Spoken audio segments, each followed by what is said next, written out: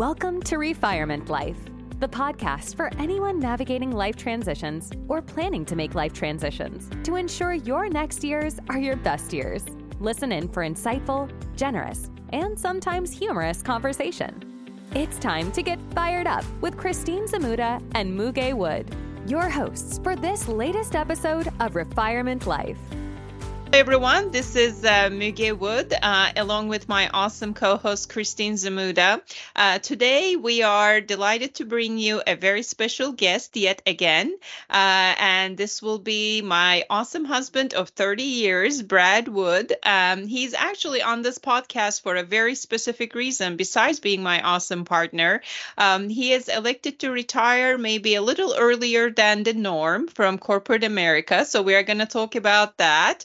And we're going to talk about how he's getting refired up these days with his focus on a brand new nonprofit called UTMA All Stars that's focused on financial literacy for disadvantaged youth, alongside with some matching funds to set them up for success as they embark on life. So we are going to go deep into that.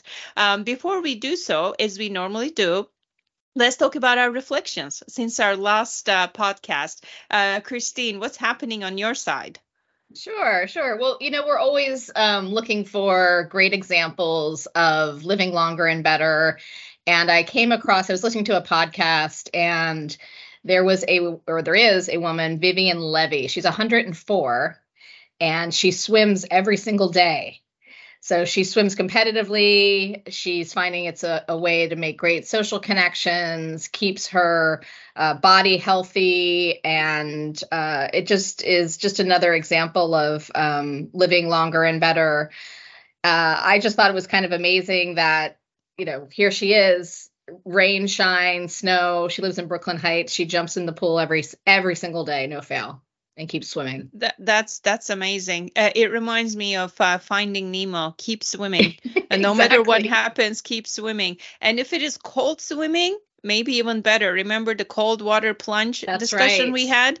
That's incredible. I mean, there's so much to learn from super agers, and they do have some secrets that we can learn from. Too. She had a really funny quote. They said, "Well, why do you swim so much?" And she said, "I swim because it takes the nonsense out of my head." Yeah, I would say get the monkeys in the head a little under control, because there are lots of them at times. Right. That's awesome. Thank you for sharing that. On my side, I had an awesome opportunity to share our Refirement endeavor and our insights during a leadership summit hosted by Institute of Electronics Engineers in Detroit last week. And it was an awesome conversation. And what it led to is just continuous reflection that it's never too late for us to live our most joyful and meaningful lives. The audience was awesome. They shared examples of how they are starting their businesses that they always wanted to do. They joined the nonprofit boards, and they are contributing to the community and finding a lot of meaning and purpose in their lives past what may have been considered the path to take in a structured career path. So it was really awesome, and it's very possible that we will have gained some new guests as a result of that, as well as new subscribers. So that was awesome. The only downside, Christine, is I needed you with me. It is difficult to duplicate your energy just by myself, but I had your picture with me on the slide, so that was good encouragement. Oh, that's great to hear. Well, thank you for doing that. Thank you for sharing the story, and obviously meeting some new people. We always welcome new guests and listeners as a result. So I certainly appreciate that. The other thing to mention that I thought is interesting, and you know how some things start to get in your algorithm as you're going through social media. Something that keeps popping up for me now is that there are many European countries that are offering what they're calling a retirement residency. So Italy is one, Ireland is one, and I know that there are several others. And I thought this could be interesting for some of our guests just to learn a little bit more about them. Essentially what they are is, You have to demonstrate that you have financial means, and the financial means is not like a huge amount. So they're really targeting people with a pension, 401k, anything from like, you could establish the fact that you have $50,000 to $100,000 a year to be able to spend. And you apply. In most cases, they're giving you a 1-year residency to start, and it can be extended to 5 years. It could be extended to a lifetime. So I just found that was super interesting. There are some nuances between, what you could get in their healthcare plan versus, what we might have here. But it's worth looking into for anyone who wants to do that on a short-term basis or even a longer-term basis. Yeah, that's very interesting. That could be the gap year concept at a different time in life. It sounds very interesting. Let's include that in a future episode. And better yet, we may need to go sign up for it just to see. Yes. Is that okay, Brad? Yeah, it has to be experiential. Experiential learning.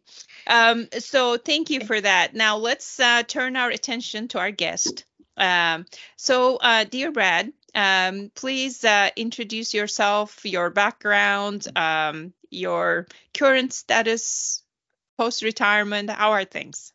All right. So my name's Brad Wood. So I grew up in New Jersey in the 70s, and I was the youngest of 4 children. My father was a civil engineer. And as I was growing up, I wanted to be a civil engineer.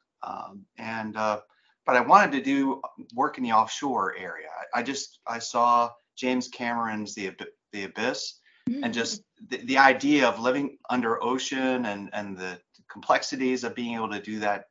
And when you think about it, a lot of the turmoil around the world is associated with land. And if you can actually build civilizations underwater, it would just open, huge areas. So I wanted to go and be an engineer. So I went to Lehigh University for my master's and got a master's in civil engineering structures. And as I was finishing up my master's thesis, I met Miguel, and I was on my way to go to University of Texas at Austin to get my PhD in civil engineering structures, but I was going to be working on concrete structures. And so moved to UT, and Miguel and I got married in December of 1993, so we're almost 30 years. And we'll make it, I think.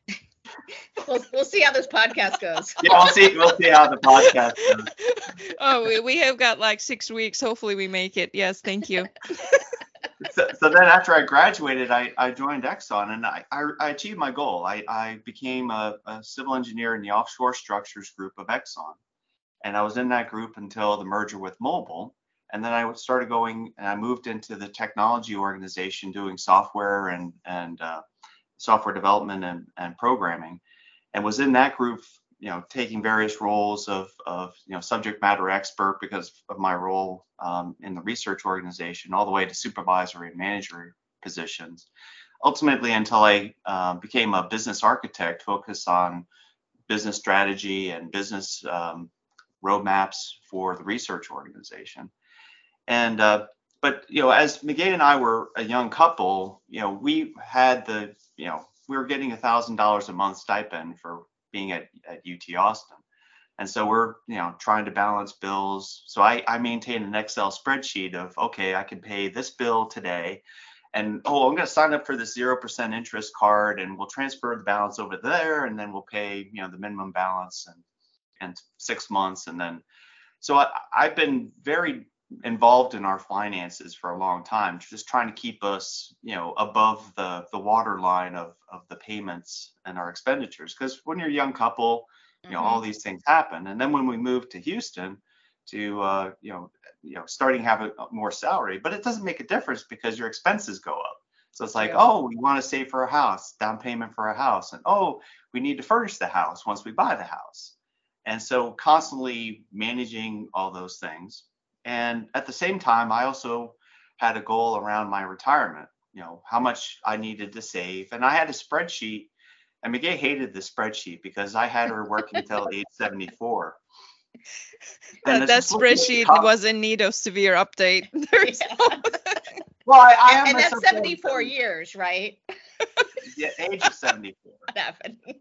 And then, but we were living to 104, so yeah, it was all good.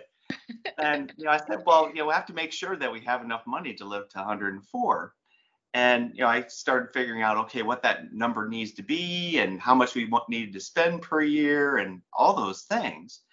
And as I was getting older and working with Exxon, I started to get closer to my 55th birthday. I was about maybe 2 years away, and I was looking at my spreadsheet, and I was like, we've done pretty well with Microsoft stock and with Exxon stock, and compounding interest has really done very well for us. Our kids went to in-state school, so their 529 plans were paying off, and I started looking at the number that I planned to have when I reached 74, and I'm like, we're pretty much there. So I started thinking, it's like, well, I could retire when I turn 55, and she's like, what? And that's the truth. I hope you changed her number from 74 when you had that conversation. So we talked about it, and I was like, I'd really like to think about retiring at 55. But I had 2 years of contemplating this and looking at numbers. And one of the nice things about Exxon is they have a pension plan. Right. And the pension plan is a guaranteed benefit of so much money per month. And that's what they guarantee. And it's based on your salary times your years of service and all these things. But until you reach the age of 55, you only get 20% of that amount. And then the day you turn 55, you now get 75% of that total amount. And then every year after that, you get another 5%. And so at 100%, if you retire at age 60, you get 100% of that annuity for the rest of your life if you retire. The alternative is to use a lump sum. And the thing is that lump sum is tied back to, a bundle of treasury notes at, 10-year, 20-year, 30-year treasuries. And the interest rates at that time were really, really low 2 years before I was going to retire. We had the pandemic and, near zero interest rates. And there was a lump sum number that was really, really big. And I'm watching that number, and then all of a sudden the interest rates started rising, and they started rising more, and that big number started getting smaller and smaller and smaller. It got to the point where just before my birthday, the projections were that number was going to drop down to the point where I would be working for free if I didn't retire. Wow. What the amount of money I would lose by not taking the lump sum then was equivalent to working for free for at least a year. And as interest rates continued to rise, probably a couple of years. And so it's like, this doesn't make sense. So we talked and says, I think it's time to pull the trigger. But the interesting thing is I'm talking to, I'm a mentor to a lot of people at Exxon because of my role and the experience I had. And a lot of people are mystified by the whole ExxonMobil retirement plan. It's like, okay, what do you get? How's this number work? How did, all these things? And it's very, very complicated. And you have a very short time window in order to get everything done and get it done right.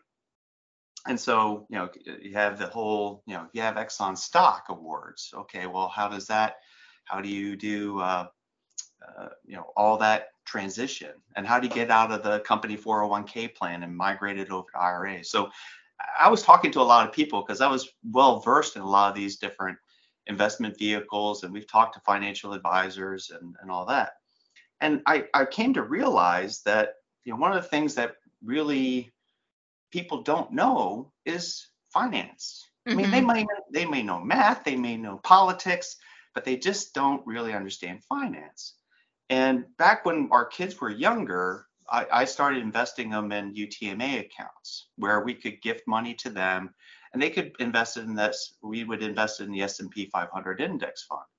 And we started, when I learned about it, they were about 11 and 13. So it was a little bit late. But that compounding interest over time, they could do a down payment on a house by the time they turned 18.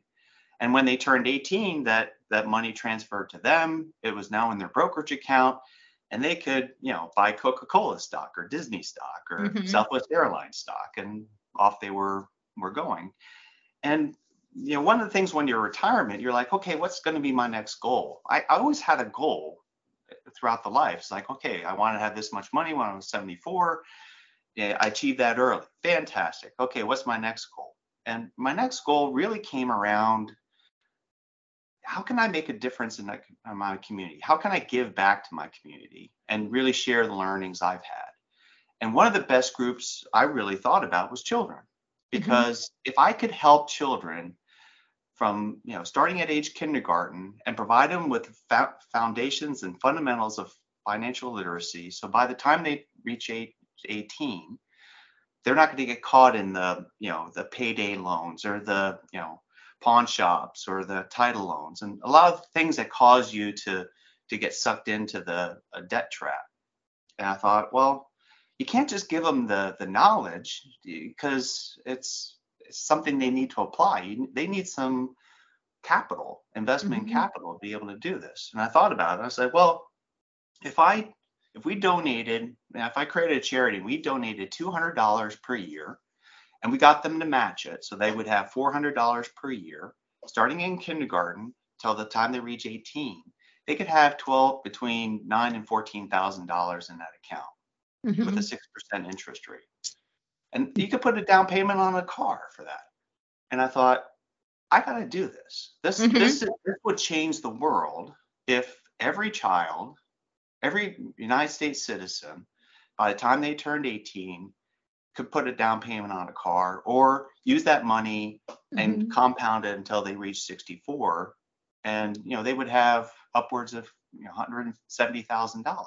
Yeah. Especially when you're working with disadvantaged youth, because having access to travel and transportation opens up a whole job options that they wouldn't otherwise have.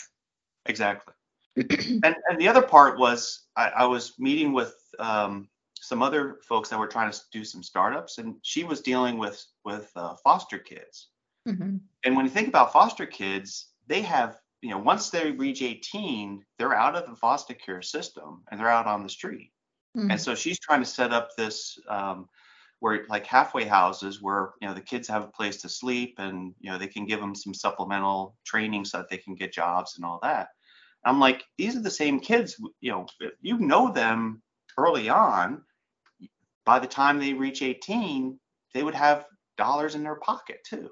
That could change so many lives. So the idea is to start this small. So we're starting it here in Fort Bend County, Texas. But the idea is to grow this so that you could have chapters all around Texas and maybe all around the United States. That no child, no citizen of this country at the age of 18 should be poor. Right. No, that's awesome. And how do you get across the concept of compounding interest and also encourage these young people to delay spending? Because everyone really likes things in the now, especially when you don't have a lot and you finally have some money in your hands, right? Well, the interesting thing is psychologists have discovered that the saving, being able to wait, the savings versus spending kind of switch in kids happens between age of 7 and 13.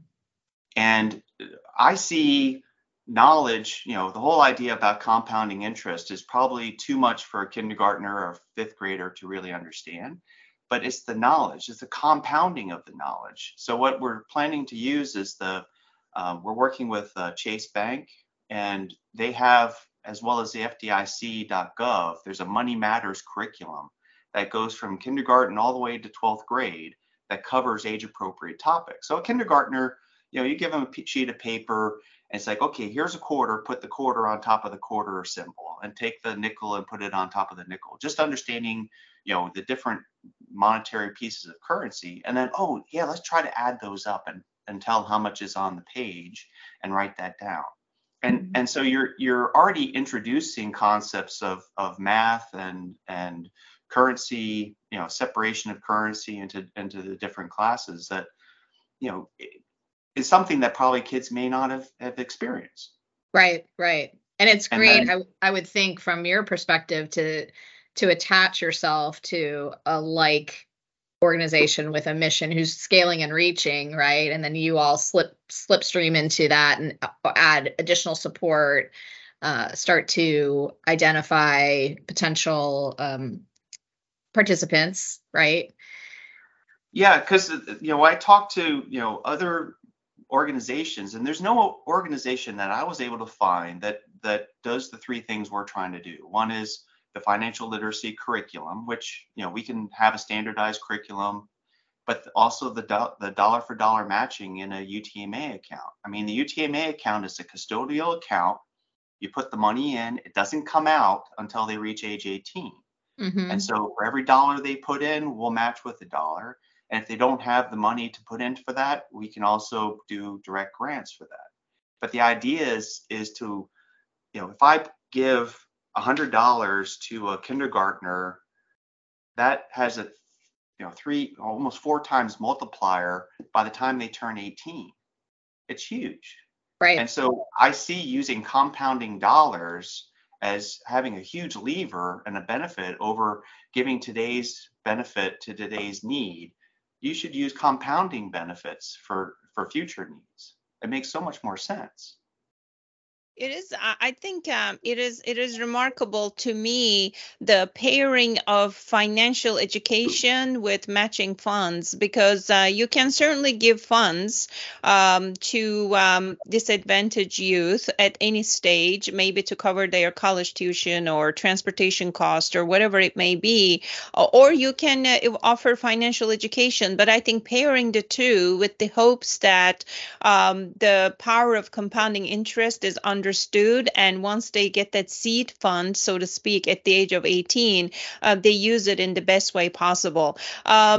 So one thing I'm thinking about, and I think we are continually thinking about this, is it is a long-term investment into a kid and a family, but that's what makes it powerful. But how do you think about making it stay? Because 12, 13 years is a long time for a commitment sometimes, for this child and the family to stay with the program. What are your thoughts on that? How to make it lasting?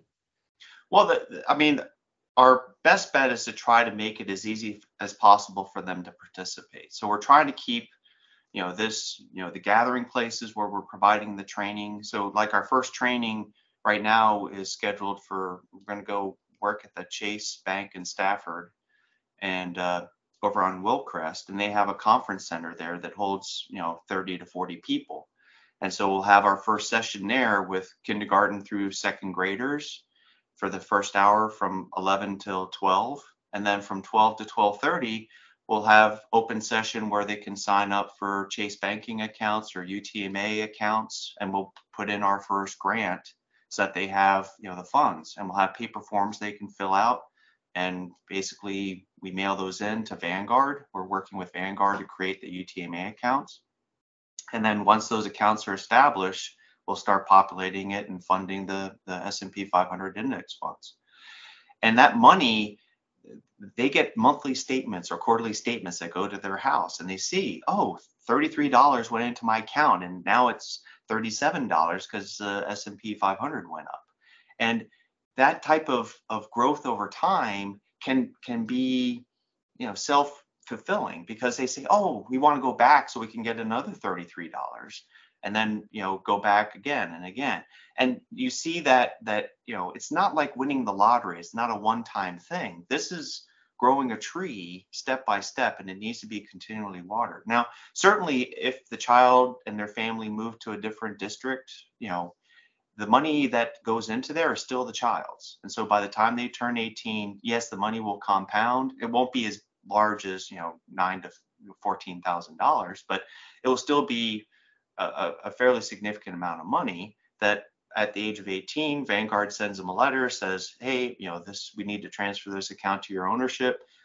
And that money is theirs. But our goal is to keep them tied with us and also keep connected. The other thing that we're doing is we submitted an application to JP Morgan Chase to create online curriculum so that we'd have financial literacy from K through 12 online, so they could get the credit of attending one of the sessions by attending and doing the online sessions. And that way we could then continue to stay in touch with them, even if they go outside the Fort Bend County area. Yeah. That's But the I whole think thing that is, this is so expansive. I mean, it's right. very modular. We have a very standard curriculum. We have a standard process, and you can see how this little molecule could expand and cover so much more. I think the partnerships are also going to be key to add credibility, visibility, scale. Just like Christine, the work stuff that we do when you go to market with an offering, right, of any kind, how you need to create that engine. So shifting gears a little bit, I know, Brad, you have been spending a lot of time setting up this foundation from scratch, which is actually very different from volunteering within the context of an existing organization. And you had a lot of learnings in the process that may be interesting for our subscribers to hear as they may consider starting their own nonprofit for a cause that they deeply care about. What were some learnings and insights that you have gained so far? So I actually documented the roadmap, but the first step is always to figure out and test your idea to see if it's really going to be feasible. There's a executive organization in a lot of major cities that you can bounce your nonprofit idea against them and see, hey, is there something already out there that does exactly the same thing and you just aren't aware of it? And sometimes that 70% of the ideas that people come up with are already things that are existing. The other part is you also have to test against the IRS 5013C criteria to try to test to see, is my idea something that is going to be able to be recognized as a nonprofit idea? And to be honest, that was my biggest first stumbling block area that I was concerned about, was the idea of giving money to children that were donated by other people. Is that going to be considered charitable? Because you can see normally it's like, oh, well, giving food or giving clothing or giving all these other things, non-monetary contributions to children. But the thing is that this fundamentally was something I was really concerned about. And so, but the first step you have to do is create a corporation. Once you've established that you're going to do this, you need to establish a corporation in your state. And there's your state controller can tell you what that process is. But in Texas, you fill out a form, it's $25, and you have to name 3 people to be on your board of directors. And one of them has to be a non-family member. So on our board of directors, it was McGay, myself, and a friend of McGay's that used to work for Microsoft. And that was our core team. And then going through the process of submitting an application to the IRS. And each one of these steps, you're paying money out of your pocket. I have 0 donations. All of it is just out of my own pocket. So submitting a nonprofit status request to the IRS and filling out the form, they had like 3 hours of training videos so that you could fill out this form properly. Yeah, I've been there. I also put a not-for-profit together and just felt the process firsthand, and it's a process. Nothing is fast. Nothing is expedient. Well, I was really impressed. I was scared by this 1023 form that the IRS makes you fill out, and people often hire a lawyer, and it's like $5,000 to hire a lawyer to fill out this 1023 form. But they also have a 1023 EZ form. So if you're going to make less than $50,000 a year with your organization within the next 3 years, you can use that, and it's a $275 application fee. It was like 2 pages. I didn't have to come up with a complicated financial statement and all these other things. And within 3 weeks, I got a letter from the IRS saying you're approved. Oh, wow. That was fast. Damn. That was way fast. I mean, they must work better in Texas than they do in Maryland. It took my 6 months. And they didn't request any more information. So I kept calling. Yeah. So I guess results may vary. Yeah, results may vary, but then after that, you then have to establish your corporate entity, your branding. So I had to create a website. So I signed up for Wix and created a Wix website, which was fantastic because I'm a technical person, but I'm not a web developer. And it was just nice that they had all these, pre-populated screens with images already. I'm like, wow, this is pretty cool. But I had to change all the words and make sure everything. But you also need, what phone number am I going to use? What physical address am I going to use? So I'm using my personal physical address because I don't want to pay for an office. My goal is to make every dollar that we have donated go to the children. That's awesome. And contribute. So any fee I have, $200, I mean, that's 2 kids. I'd rather have that money go to the kids wherever possible. Yeah. And then creating business cards and printing business cards and all that stuff. Yeah. So go ahead, Christine. I was just going to ask, on your site, can we donate already? Is there is there an opportunity to sponsor a few kids on your site? Yeah, so on the site, so we're called the UTMA All-Stars. So it's www.utma-all-stars.org. And on there, we have a listing to there's a Zelle account that you can wire money from. Most banks have Zelle, so you can use Zelle. We also support Venmo. We also support Fidelity Charitable, and we also support Vanguard Charitable. So if you have accounts in any of those entries, we also have a PO box. So if you want to mail a letter with a check saying, hey, Brad, we really want to support your organization, it's PO Box 19453 in Sugar Land, Texas 77496. And then, we'll deposit the money in our Chase bank account. And then as we meet with the children in January, every one of those dollars is going to go into those accounts. Now, awesome. the one thing that we're working on right now is to get insurance.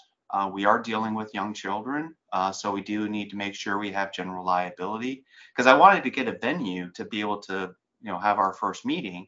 And they're like, oh, well, you need $3 million in liability. You need $100,000 in facilities. And it just kind of skipped my head that, oh, yeah, we need insurance. And we also need insurance to cover the board of directors, too. So that, I'm right now trying to get a quote for a policy. I'm hoping it's, in the range of $100 to $150 a month or something, but we'll find out. But part of that is, just the operations of the facility, life insurance. And, if you want to rent a venue, that's like $300 for 2 hours or 3 hours. Right. So, but we're not, we're not religiously affiliated. Our goal is, we're not doing a means test to say, oh, sorry, your mom's wearing Dolce & Gabbana shoes or whatever.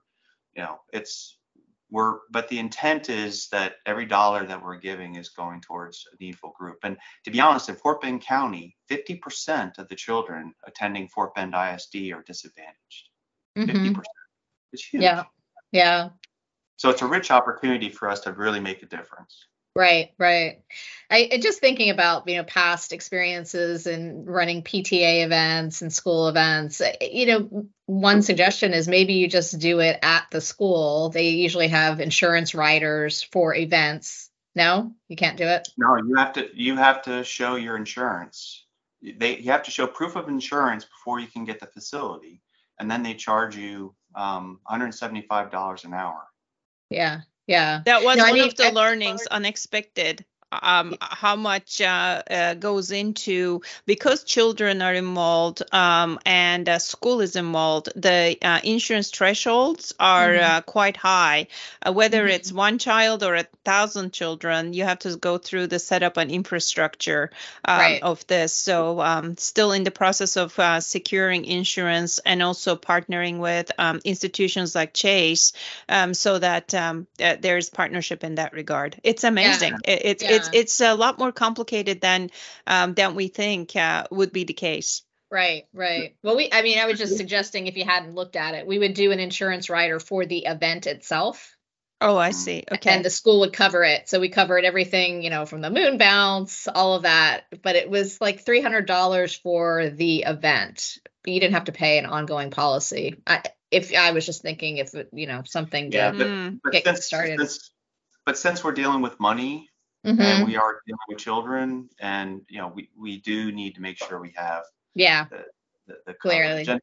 And the other part is, having an agreement, working and trying to identify a lawyer to help us build out a parental agreement to say, oh, this is what we're going to say, this is what we're going to do, this is what we expect you to do, and the terms of how we do the matching and all that we're going to lay out for them. So nice. Our goal is to have everything ready by January 20th, Saturday, on the 11 a.m. to 1 p.m. and we're going to just kick, and it's going to be awesome. That's awesome. It's a great way to, it's a great way to start the new year. That's exactly the kind of resolution we can rally behind. So as we wind down on our segment, I think we had a great conversation on UTMA All-Stars purpose, the joy and meaning, Brad, it is giving you in your post-corporate America life. So I think for our subscribers to follow and contribute to UTMA All-Stars, it's through the website. It's through the means that you called out. So I think this may be a good time to transition to the final segment of wrap up. Yes. What do you think, Christine? I do. We had to take advantage of this opportunity. So first, we wish you a ton of success with UTMA. And there's a little bonus episode in this session. I wanted to know a little bit more about what life with Muge is all about. So for our listeners, Brad does not have a preview questions, and none of them are too terrible at all. But I think just to give that insider perspective, you live with Muge, obviously a strong partnership. But I want to know, a little bit more about your perspective. And my first question is for you, Brad, is do you remember the moment where you understood that Muge was the full package? Beauty, looks, intelligence, sense of humor, success. Please tell me a little bit about that moment in time. Well, I think,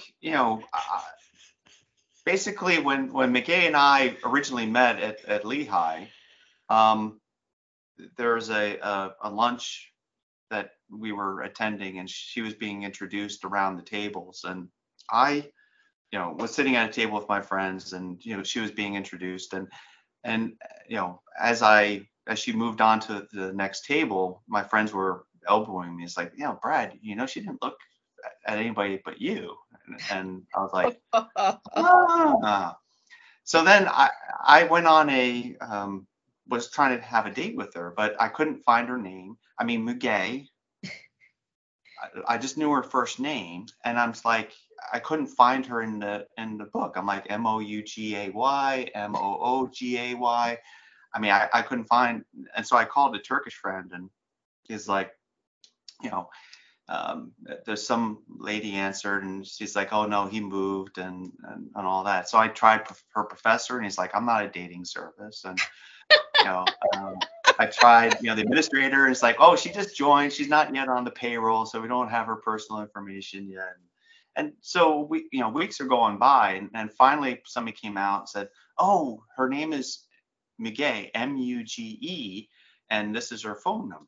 And so I was like, so I called, and it was like 9:00, and she was at the library, she tells me, and it was like the library. Yeah. Hey, do you want to go? And so we saw Batman as our first movie, and when I picked her up, we're driving and talking, and she told me about the hardship it was to the education system in Turkey, how she was like top of her class and attending, these rather challenging high schools and college curriculums, and then coming over here with nothing, and attending and getting her master's in business administration. I knew she was a keeper. I mean, she was a driven person, but the other part was she liked me. She was a great listener, and she was into me. And for me, that was, just like peanut butter and jelly. I mean, it was amazing. And so we were talking and driving, and I actually lost track of time, and we passed the movie theater, and I had to turn around and come back. And sweet. When we went for Chinese, and we're talking, we're asking each other, it's like, what, I told her the story of how I tracked her down, and I was like, yeah, I guess now it could be like, stalking, but at the time it was the only way to do things. You didn't have cell phones, you didn't have, you just had a phone book to page through. And she's like, when did you call your Turkish friend? And I said, such and such. She's like, oh, well, that was me that answered the phone. I took over his apartment. He moved out, and I took over the apartment. So when I was calling my Turkish friend to find her, she was the one that answered the phone. And you were just being coy, like, how hard is he going to work to find me? I did not know that he was actually looking for me, because he asked for the Turkish friend who lived in that apartment with hopes that he would get my contact information through him. So when I answered the phone, I said, he's not here. I didn't know that he was looking for me.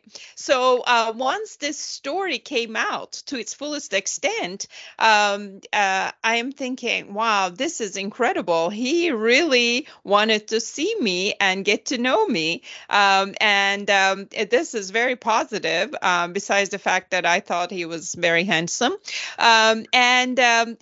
So I'm like, he's tenacious, he's determined, he is grit. And the other thing is, at the time we met, Brad already committed to coming down to UT Austin for his doctoral degree in civil engineering. And I was quite disappointed by that. And I thought, well, we just met for a couple months, and now he's going to go to one of the biggest state schools with a lot of beautiful girls, I'm sure, in Texas. And how is that going to work?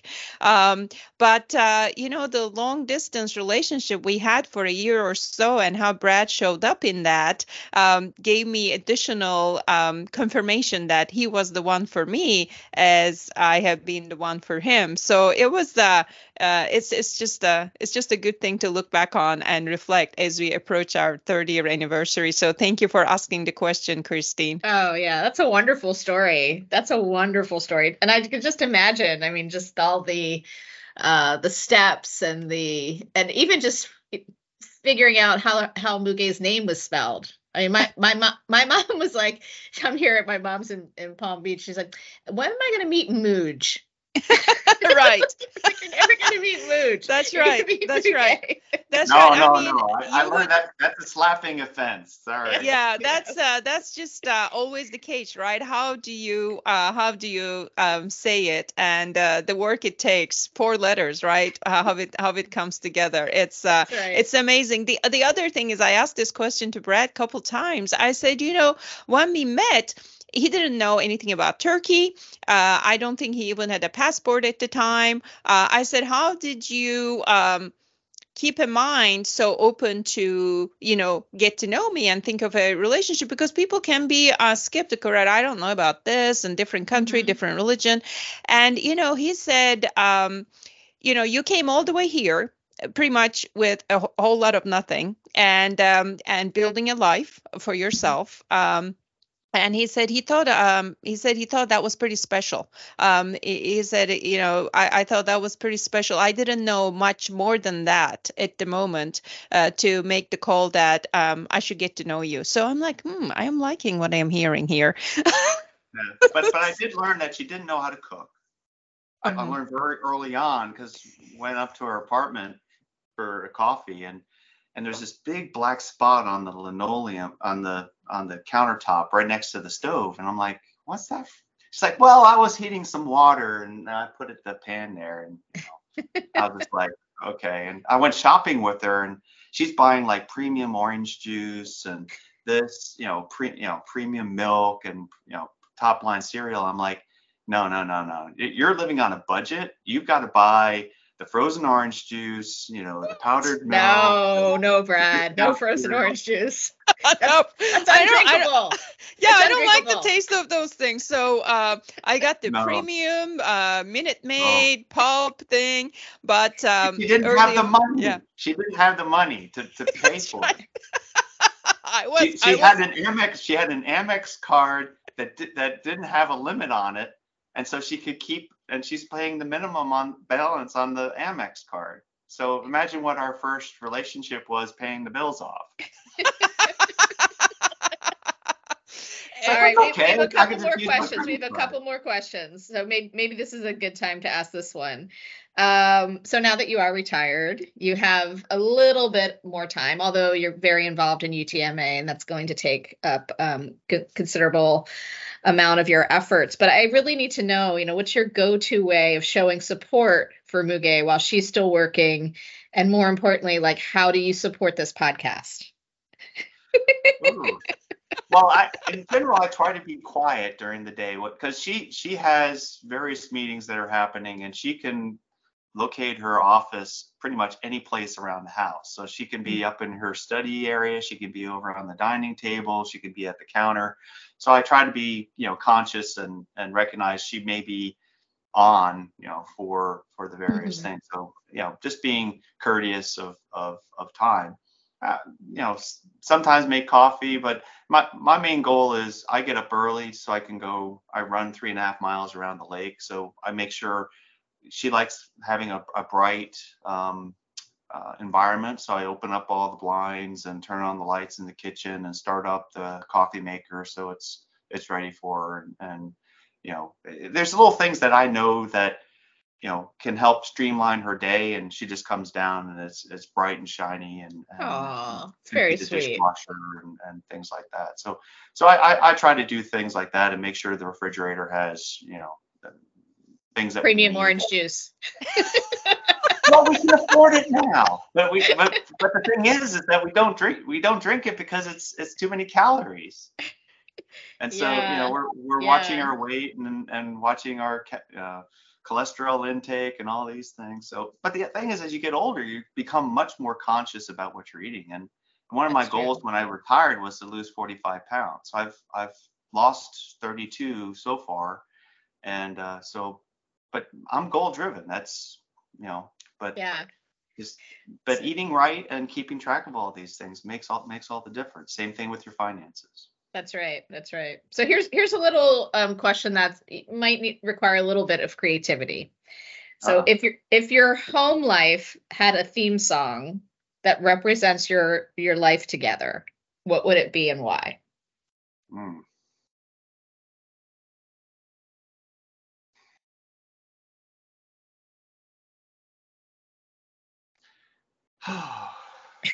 It's hard. I know. Yeah. So as Brad thinks about that, keep thinking, and you can tell I did not share any questions with Brad in advance because it had to be spontaneous. I will just say Vivaldi's Four Seasons. Vivaldi's Four Seasons. Vivaldi's Four Seasons. Oh. Okay. All right. That's because very cool. I think every household and every relationship goes through a full spectrum. You have the springtime, you have the summer, you have the fall, and you have the winter. And I think that is probably the most inclusive, element of that. And, we feel a great deal of joy when our boys are home from school and we're all together. We with the Christmas, with the holidays coming up, feeling special and being able to decorate for Halloween and decorate for Thanksgiving and Christmas are all things that give us, a great deal of joy and all that. But it's, it's not all, sunshine and rainbows. I mean, right. There's tough times too. So we get through those as well. But it's a 4-season relationship. That's awesome. Yeah, I think, 30 years is a testament that you don't have sunshine and rainbows every single day of the year, right? But it's clear that you all are a brilliant pair and complement each other so well. We're planning to have my husband on here, and I was just thinking what he might say for that question. And I think it might be like, rock the boat, don't rock the boat, baby. The boat, don't tip the boat over. Well, but the other thing was, the first song that came to my head was George Thorogood, "Bad to the Bone." Oh, nice. That's a great tune. But that's just one of my favorite songs. It just popped in my head. And when you asked that question, Christine, I'm thinking, what would Christine paint to go with that song? Because I know your abstract art is inspired by music. That's right. So what would you paint to go with that song? And with the Four Seasons, which is an awesome masterpiece, what also comes to my mind is, yes, our lives and relationships, everything goes through transitions and seasons, but how can we maximize the meaning, joy, and purpose in each season and support one another, which is kind of also the essence of our podcast to a certain extent. And you just have to be so intentional about it. And Brad, I appreciate you being my partner, being on this podcast. And I also want you to know that even the small things that you do make a big difference. So it is true. When I come downstairs, I see the bright sunlight pouring through the windows. It brightens my day. And I've got this little thing. We always have decorations to go with the season, like Halloween. We got a snow globe with a haunted house in it, and it sparkles. So when you plug it in, you get extra light and motion. And I love those things. Uh-huh. So Brad makes sure to plug it in the morning. So, it's part of the festive theme.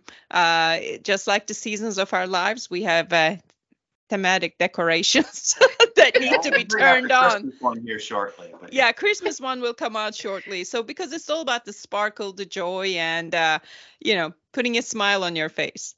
It's so nice. It's so nice. Well, I think to wrap up, any other things to share with the audience? You're certainly goal driven. You have a wonderful vision for the UTMA not-for-profit. Are there any other bucket list items that you're thinking about as you live your life in the best possible way, Brad? It was interesting because I was reading this article about what's the difference between being rich and wealthy. Mm-hmm. And the idea of being wealthy is that you have the time to do the things that you need to and want to do, that you have the relationships that you want to have and need to have, that you have the physical health and stamina and aptitude that you can be out there and be engaged with people, and that you have the mental faculties and you're challenging your mind and being out there and making a difference and having a mission are key things to being wealthy. And you don't necessarily have to have a tremendous amount of money to be wealthy. It's just that whole sense of being and the whole sense. And that's really what I hope to share, is that, your life is not your work. Your work is to help you build your life, and that your family, your relationships, and your missions, and how you impact your community, all those things are of tremendous value, and that you're limiting yourself, that if you see you lose your job and your whole sense of worth just craters, you have to realize that your sense of wealth and your sense of self-purpose is really much more than that. Absolutely. That's a great way to close in the session. And it's a great reminder for everyone. So thank you for sharing that. And such a pleasure to meet you and spend this time with you. Thank you so much for having me. I appreciate it. All right. Thank you. Till the next time. Thank you for listening. Our hope is to spark a little joy, inspire, and educate our listeners in ways to live an even more meaningful life. If you have reactions to share from what you've heard, please visit our website, refirement.life, to leave a voice message. You may even be featured in a future episode. To keep in touch, subscribe to our podcast, Refirement Life, using the podcast player of your choice. Always remember, you are never too old to set a new goal or to dream a new dream.